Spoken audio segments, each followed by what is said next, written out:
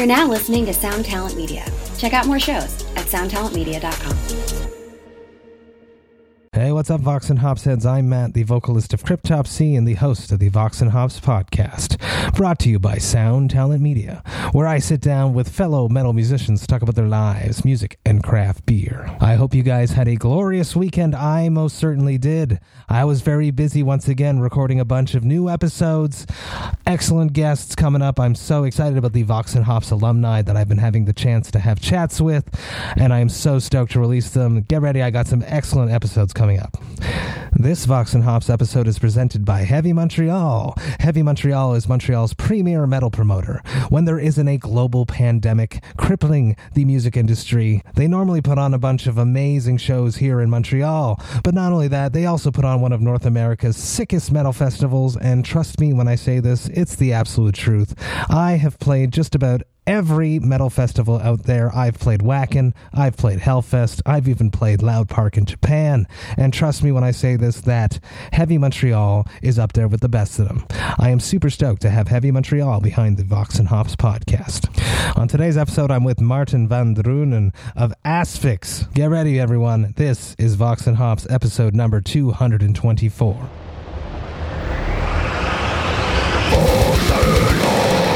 I warn you, what you are about to hear is very disturbing indeed. Hey, what's up, everybody? Today I'm with Martin van Drunen of Asphyx. I am super stoked to be with you. First off, Martin, how are you doing? Thank you very much. Glad to be there as well, Matt. Well, I'm doing fine, yeah, considering the fact that we're still in lockdown here in the Netherlands, and vaccinations have started. So let's hope that this year will turn out really a lot better than 2020 was. Yeah, that's always where I like to throw people off right at the beginning. Is how did you cope with 2020? Well, it was a bad one, I mean, put it that way. But fortunately for us, we took the whole situation to our best advantage and just recorded the album and finished it. Awesome. And I'm not sure if we were able to do that without the pandemic, because we had so many shows booked and planned, and of course they're all pulled. So so we said, okay, we might as well make ourselves useful and finally do another album. So sadly enough, we could hardly play live. Which is strange. It's strange for an artist to be home for so long. How did you cope with the fact that you couldn't get out there and couldn't perform in front of people, which is such a cathartic experience for ourselves? It's like a withdrawal, I mean, playing live is like my drugs. So, but fortunately, in the contrary to maybe other continents, because we live close to the German border, and I think it was in October, November, where we were allowed in Germany to do a couple of so-called Corona shows. Really? Where people. Yes, we did 3 really Corona shows where with a minimum amount of people, and they had to wear their mouth protection and had to keep a little bit distance. They had to sit down, except for one other show where they could stand, but then in special gathered fences where they could stand with 6 together in a group. But they were still allowed to watch the show standing. So yeah, it's not that bad that we say or I'm saying that I had to. I was not able to play for almost a year. No. So our last show was maybe now 2 months ago. But yeah, if without that, I probably would be, I don't know. I don't know what the hell I'll be doing. The walls will be probably creeping in on me or something, So it's really, I can imagine for other ones that hadn't do it, they go completely berserk. Crazy. To talk me through that, I've spoken to lots of people. I've hypothetically imagined playing these social distance shows. What was that like, standing and performing extreme music to a group of seated people or people that couldn't move? What was that like? Well, first of all, I mean, we were skeptical in the beginning as well. an Asphyx live show, because we really, raging and usually. Yeah, it's like this natural feedback with us in the crowd all the time. So yeah, we had no idea what to expect, but we said, okay, we have the opportunity to play, fortunately. And the first one actually was in a church, because they had no other kind of venue, and apparently that church was for rent. Really? Don't ask me this. Yeah, don't ask me that. So they had all these seats in the church, and there was even a a quick bar, like a movable bar, so people could get actually during the show they could get beers, but they had to wear their caps while walking. And during the show they were all sitting. But the cool thing was that they were basically doing the same as they were doing when they were standing up. They were banging their heads, screaming, like throwing their fists and all that. They were completely. And then afterwards we got like a standing ovation, which was actually not allowed, but. Yeah, well, afterwards I haven't heard of anything like infections. They were really, they were really behaving, and afterwards the best part was that they were all so bloody grateful, telling us like we were just waiting for a show. We go crazy at home as well. We're metalheads. We need live music. We need live entertainment from the bands that we like, but that we love. So it was really, from that point of view, it was really rewarding for us also, and you could really feel that. Really. I can't wait to stand on stage and to rip into a Cryptopsy set and watch that crowd, and throw that energy back at myself. And on the opposite side, I can't wait to just go watch some of my favorite bands come through Montreal. And I will come out of pit retirement and jump into the mosh pit, I think, because, I'm not going to be able to hold myself back because the energy is just going to be so extreme, and I can't wait for that moment. Yeah, exactly. I mean, we're colleagues in that way, so you know exactly what you mean. And for me, I mean, the reason why I'm doing metal is because I need to be on stage. That's just my that's my lifelong addiction, really. So any other colleague that feels the same as I do, you know exactly what we're going through. It's crazy. It's a crazy time. What a time to be alive, Martin. Well, at least we can. Yeah, at least we can. A little bit now, because I think we were from a generation that living in the Western world, and we had nothing to do with really like bad things happening, like war or That's true. Natural catastrophes or something. And now at least we can feel a little bit, what it's like.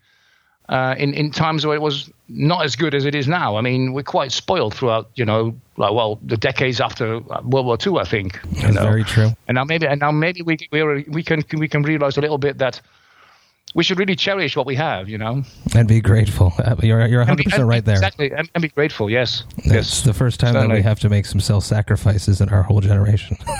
Yeah, exactly. And everybody's screaming like screaming blue murder, like come on. I mean, in the end, it's for the good of all of us. Absolutely.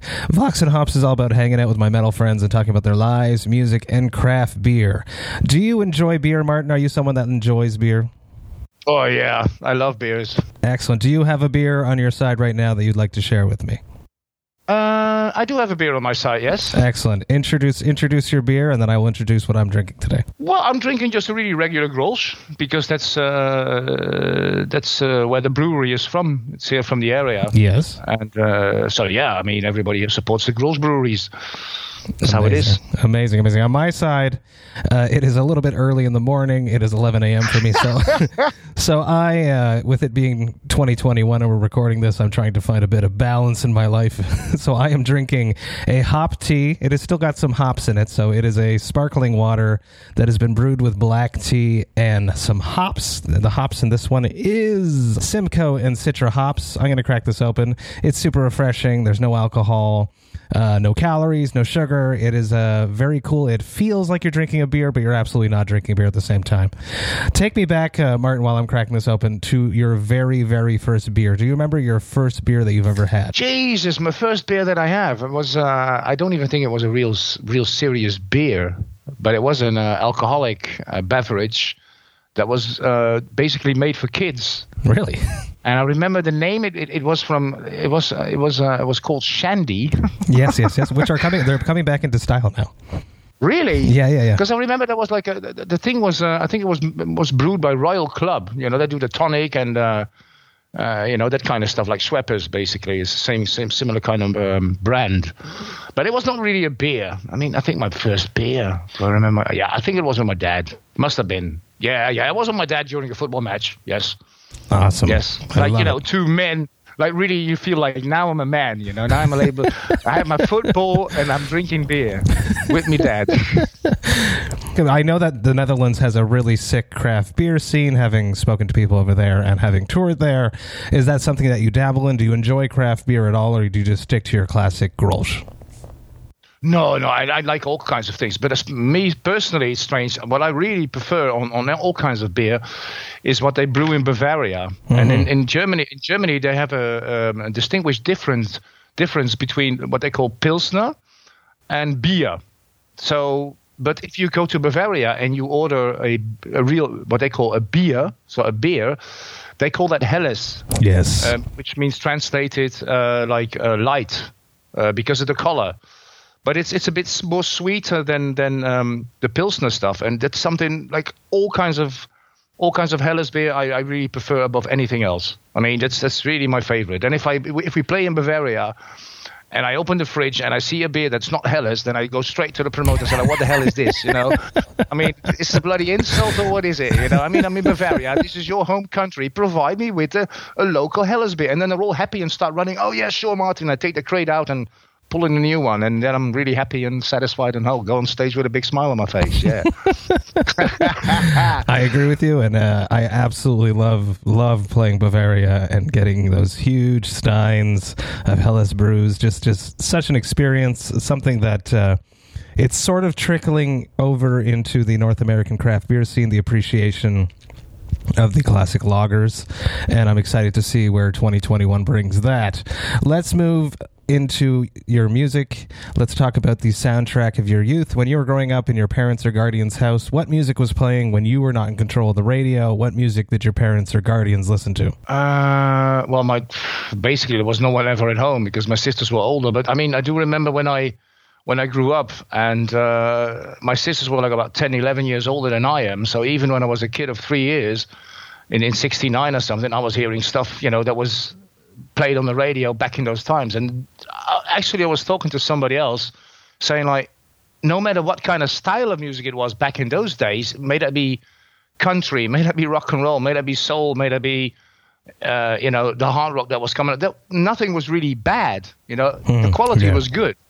So no matter what song they were playing, may that be Dolly Parton or Waylon Jennings, I don't know, like all kinds of bloody shit. But the quality was really good. So yeah, that was what I grew up with when the radio was playing, and basically the radio was on all day, and it was like we called it Hilversum 3, which was the main countrywide like broadcast system, because we didn't have any commercial things back then. Cool. Yeah. I mean, and later there was like a kind of they called it like a pirate ship, like broadcasting from outside the Dutch waters.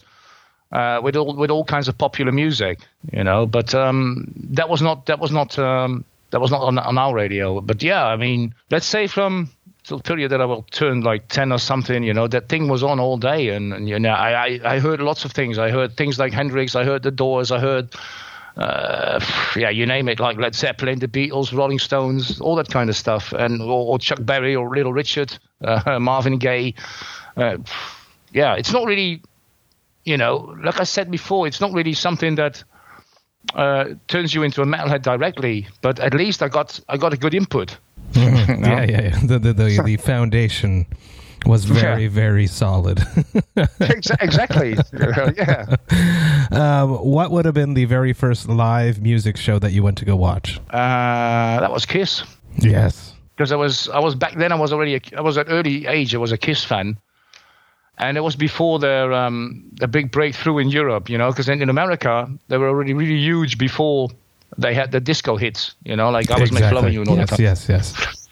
But before that, I already saw them on TV. Like shouted out loud here on some, I don't know what TV program it was. I just saw it and I got like, wow, I got to have this shit, because this massive show with fire and all this stuff. And it was really loud as well. So then I noticed somewhere that they were playing the Netherlands, and of course I couldn't go alone. So I was just, yelling at me dad, like, I want to see a Kiss, I want to see Kiss. He goes, oh, Jesus Christ, okay, I'll take the kid. And it was not even sold out, it was not even sold out, but he was hating it. He was hating it.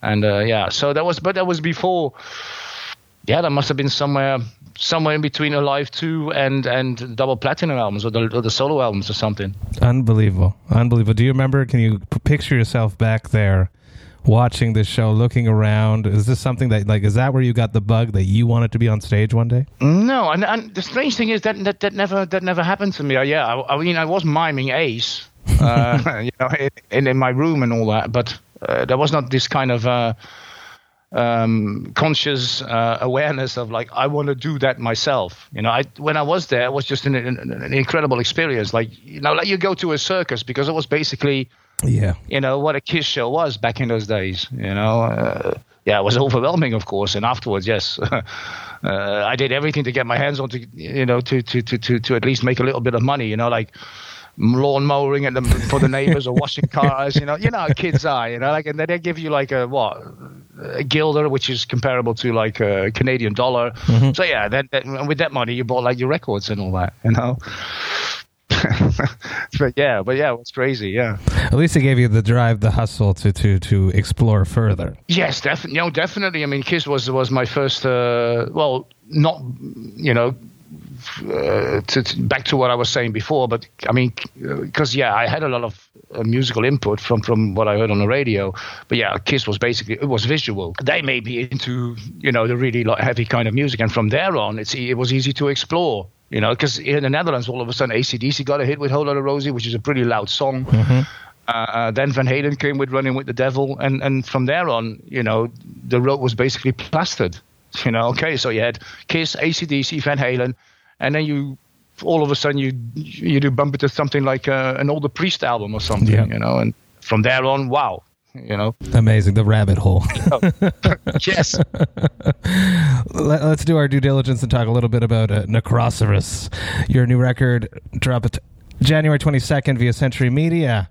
Talk to me about this record. You've been talking a lot about it, doing a bunch of press. I know what that's like. Is there something that you haven't spoken about this record that you would like to say? That's a rough one. No, I think I basically said everything I had to say. I know what it's like. I know what it's like. So I think I did about somewhere between 150 and 200 interviews already. Unbelievable. So yeah, it's crazy. I mean, Century Media really does a good thing with this. But this was, this is the first one actually after the New Year and then the Christmas break. So we did a fun track, which is not on a regular album because. Yeah, it was for a laugh, and Paul came with this kind of Maiden Halloween kind of riffing thing and sent it to us, and we go, well, this is not really typical Asphyx, Paul. It's really melodic, and I go, well, maybe I should just write some stupid cliche heavy metal lyrics on it. So we were recording the thing, and I had Husky and Alvin, were. I'd like to have at least one band member extra to listen critically to my vocals and say sometimes maybe you can do it that way or maybe you can do it that way, Mm-hmm. So it's kind of an aid. And so when they heard me doing the vocals on the fun track, they'd go roaring for laughter, oh God, they said to Tom the engineer, put an extra microphone on and we're going to do a chorus. So we were on the ground for laughter after doing the chorus. And then we said to each other, you know what, we're going to send this track as an appetizer for Century Media. Tell them, okay, here, for all you people to hear, this is what the new Asphyx is going to be like, listen to the chorus. At festivals, we get 10,000 of people screaming and yelling with us. So we sent it to Life, our contact person from Century Media. Hey, yeah, shout out to Life. I love Life. Yeah, exactly. And imagine it, and unfortunately we didn't have a camera there, I really want. Comes this really diplomatic answer. Yes. I'm not sure if that is. It's maybe you should do this and that and that. You're like, oh, Life, we're just fucking around. That's amazing. Yeah. I mean, I don't know if I think I probably told the story one or two times to certain people, but most of them they didn't have that fun bonus track, which is actually called Death Doom Division because we have it. It's somewhere on our merchandise, as a kind of a gimmick. So we call the song, because it's Death Doom Division, so we call it Triple D. Yeah. That's awesome. That's awesome. And Life is awesome. Hey, what's up, Vox and Hops heads? I just want to take a little moment about Cryptopsy's upcoming tours. That's right, I'm talking about the Scream of Perseverance tour and our headliner dates that coincide with that tour called As Summer Burns. The Scream of Perseverance tour is kicking off at the end of May and runs all the way until the end of June. We are supporting the mighty Death to All. We are going all over the United States, and we are hitting some of Canada. So excited to be honoring the legendary music of Death alongside amazing musicians that performed on these albums. Even more stoked to be doing some headliner dates in some cities that I've actually never played in. If you are planning to come to any of these shows, you should definitely grab your tickets by going to voxandhops.com/summer, and you will be able to grab all of your tickets there. That's voxandhops.com/summer. Do it, people. Come hang out with me. Enjoy life, metal, and craft beer in your hometown. Come to a show. We're going to have a great time. Now, enough about all of that. Let's get back to the episode. Let's talk about being in the studio. For myself, I don't love being in the studio. I much rather be on a stage. When I think or thought about being an extreme vocalist, it was never imagining having fun in a studio. Are you someone that enjoys being in the studio, or would you rather be on the stage? I prefer to be on stage, but right now I'm during time now I go to the studio to first of all I give the best that I have and everything I have, but also to enjoy myself.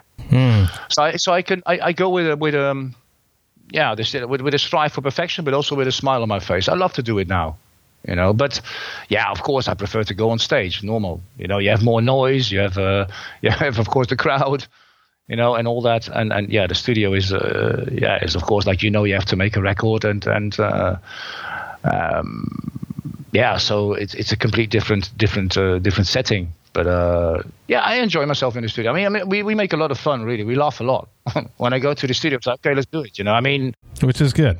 Yeah, and I will only take like two afternoons, for it. That's it, and then I'm over for every album. So good for you. That's amazing. Yeah, I'm not the kind of type that I've heard from engineers or mixers that they know vocalists who just do every line again and again, and I go, fuck that. I do it the way I do it on stage.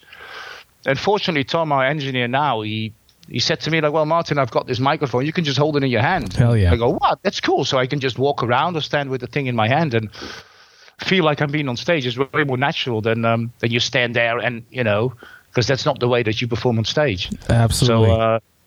So yeah, it's for me. It's I always like to do it.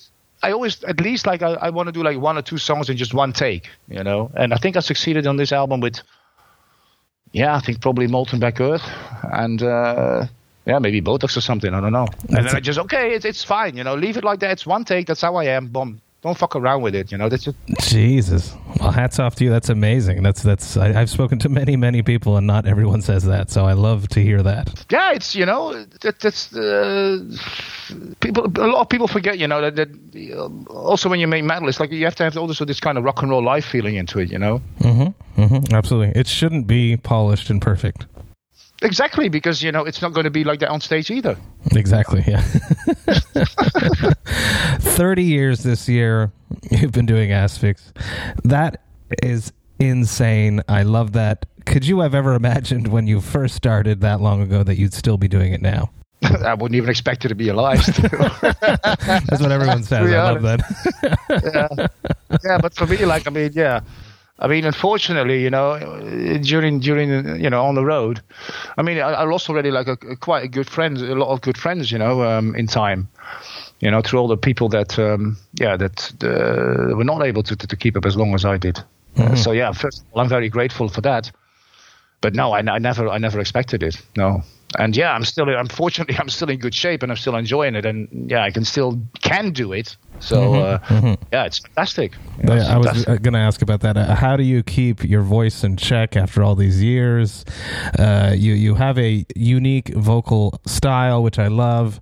Talk to me about how you keep your voice in check, if you do, or if it's just something that comes naturally to you. Both. I mean, first, yeah, it is a natural thing. I mean, I'm blessed with the throat that I have, and of course, there have been a couple of changes throughout the years with it. I'm not a boy anymore, and so sometimes the higher tones higher pitched, like hysterical screams, are a bit gone. But on the other hand, I can go lower, with it. So grunt a bit deeper for my kind of style. But yeah, I do keep it in shape. I train. So, I mean, not in a way of that I run or jog or something, because I smoke a shitload of cigarettes. I keep on smoking. I mean, I think I'm smoking now for like 45 years or something. Yeah. So my condition is, probably not that good. Although we can still do live shows from 2 or 3 hours. Wow. Well, talk me through how you keep your voice in check. I'm very, very curious about that. Yeah. So it's just, I mean.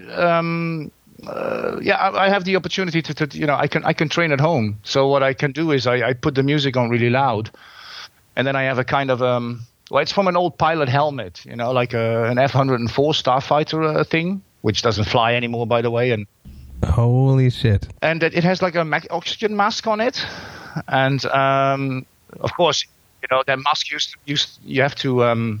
Connect it on the plane itself normally to get oxygen. I mean, I'm not getting oxygen here at home from it, but it mutes my voice, so the neighbors won't be thinking that you're killing someone. I'm slaughtering goats or sheep or pigs or whatever in my home.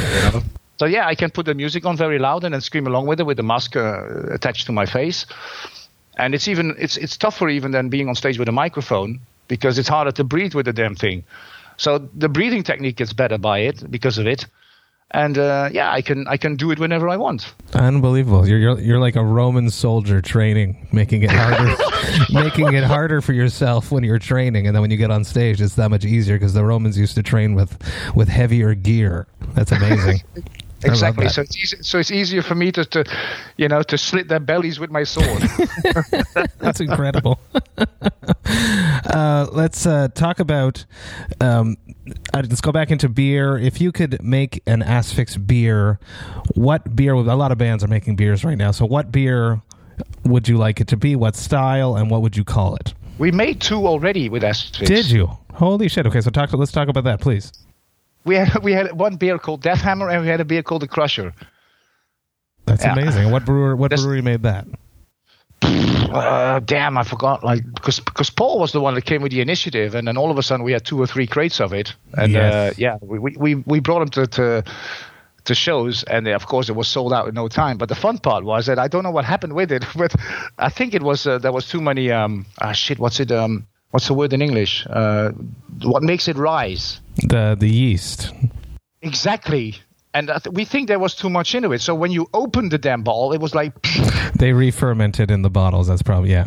Yes. And so I said to Paul, you know what, I'm going to keep one a couple of months in my fridge at home, and then I will open it. So when finally I thought, okay, now I can open it without any danger. So I went to my balcony, opened it there, and then it kept on...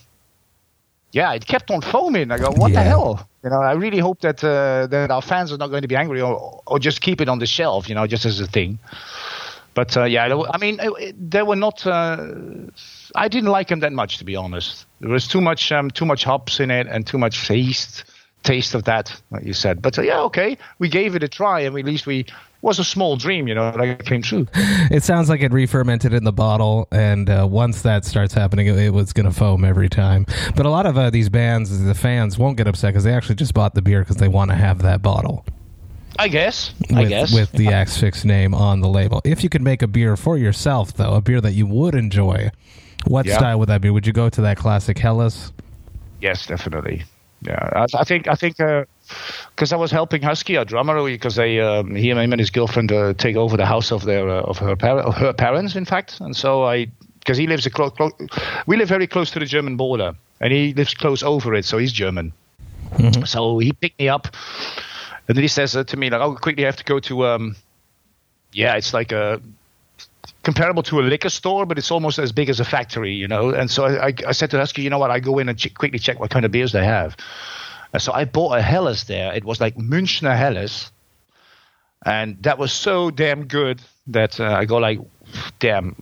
One day I'm going to make a big party, and I asked that brewery to deliver as much as they can, and then everyone's going to get hammered. So yeah, that's really the kind of beer that I preferred of all that I ever had. So I think it's like that if I would brew one myself. Amazing. But it already exists, so what's the point? Yeah, but it's the coolness of having your own with your name on it, and they're going to ship crates to your house for free. Yeah, and if the whole world drinks it as much as they do this shit Budweiser, well, then I get stinking rich too. There you go. Let's talk about music today. You've been doing it for so long. What has changed the most since the beginning when you started playing until now?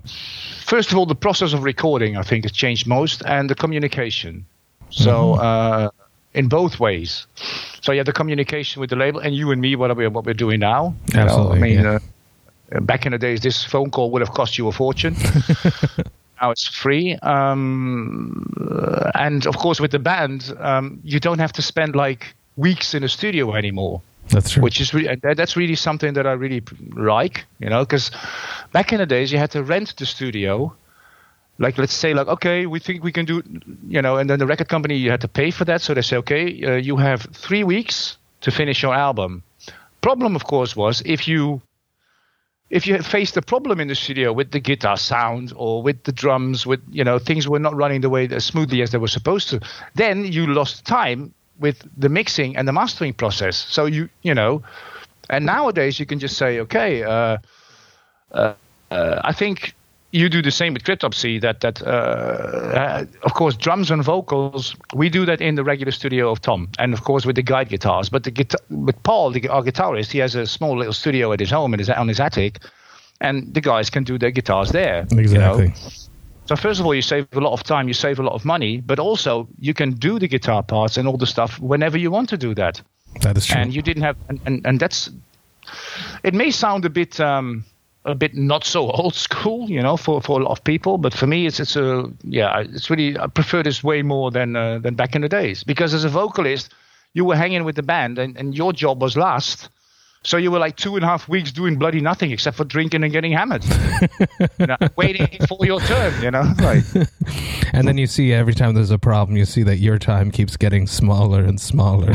Exactly. You're like, shit, I've got only 2 days left. I think that's why I still only need 2 days, because I got used to that in the past. The training.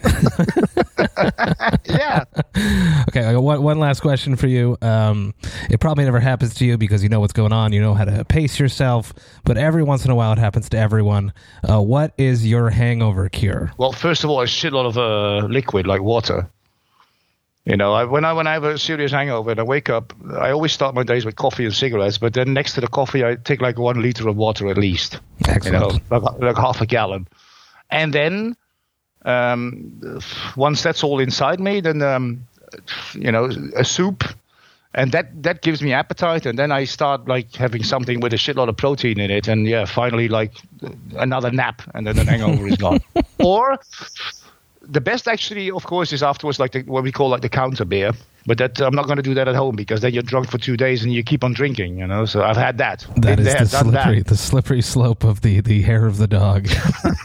Exactly. I mean, now, like back in the days on tour, you're drinking every day, and you just woke up and the first thing you did was, okay, there's another crate of beer there, so pick up one of the bottles and go to breakfast. But yeah, those days are over. I'm getting too old for that, Martin, thank you so much for taking the time talking to me about your life, music, and craft beer. And beer, I love it. Thank you so much. Everyone go check out Necroceros, drop via Century Media. I'm super stoked about it, and you guys should be too. Cheers, Martin. Thank you. Thank you very much, Matt. It was a pleasure for me as well. I say cheers with Mike Gross. Yes, cheers.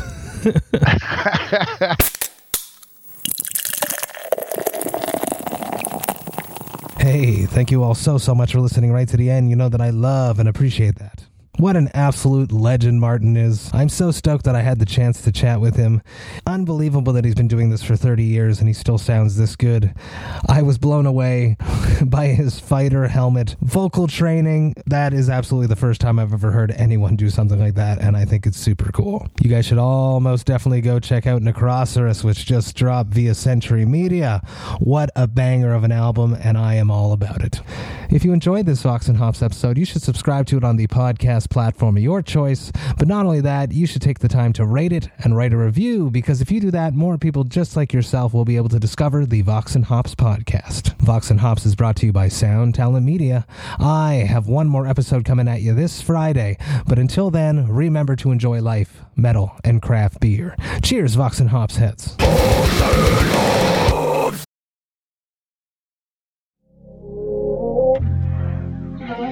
This is the story of Whitney Houston. This is the story of Kurt Cobain. Of George Michael, of Otis Redding, of Amy Winehouse, of Michael Hutchence, Bob Marley. This is the story of Prince. It's a new podcast series about how they died, why they died, and why we're still talking about them so long after. It's like nothing you've ever heard before. It's storytelling. But it's more than that, because rock stars, they tell us how we feel. They change our mood. They change the clothes we wear, the people we hang out with, the way we remember things. It's them who give us those ludicrous moments, the ones where you're jumping around, singing your heart out, feeling understood. And it's those moments we'll help you remember, the ones you're thinking about right now. That feeling. That feeling. It's coming soon from Crowd Network. Just search for Death of a Rock Star on your podcast app. And subscribe now.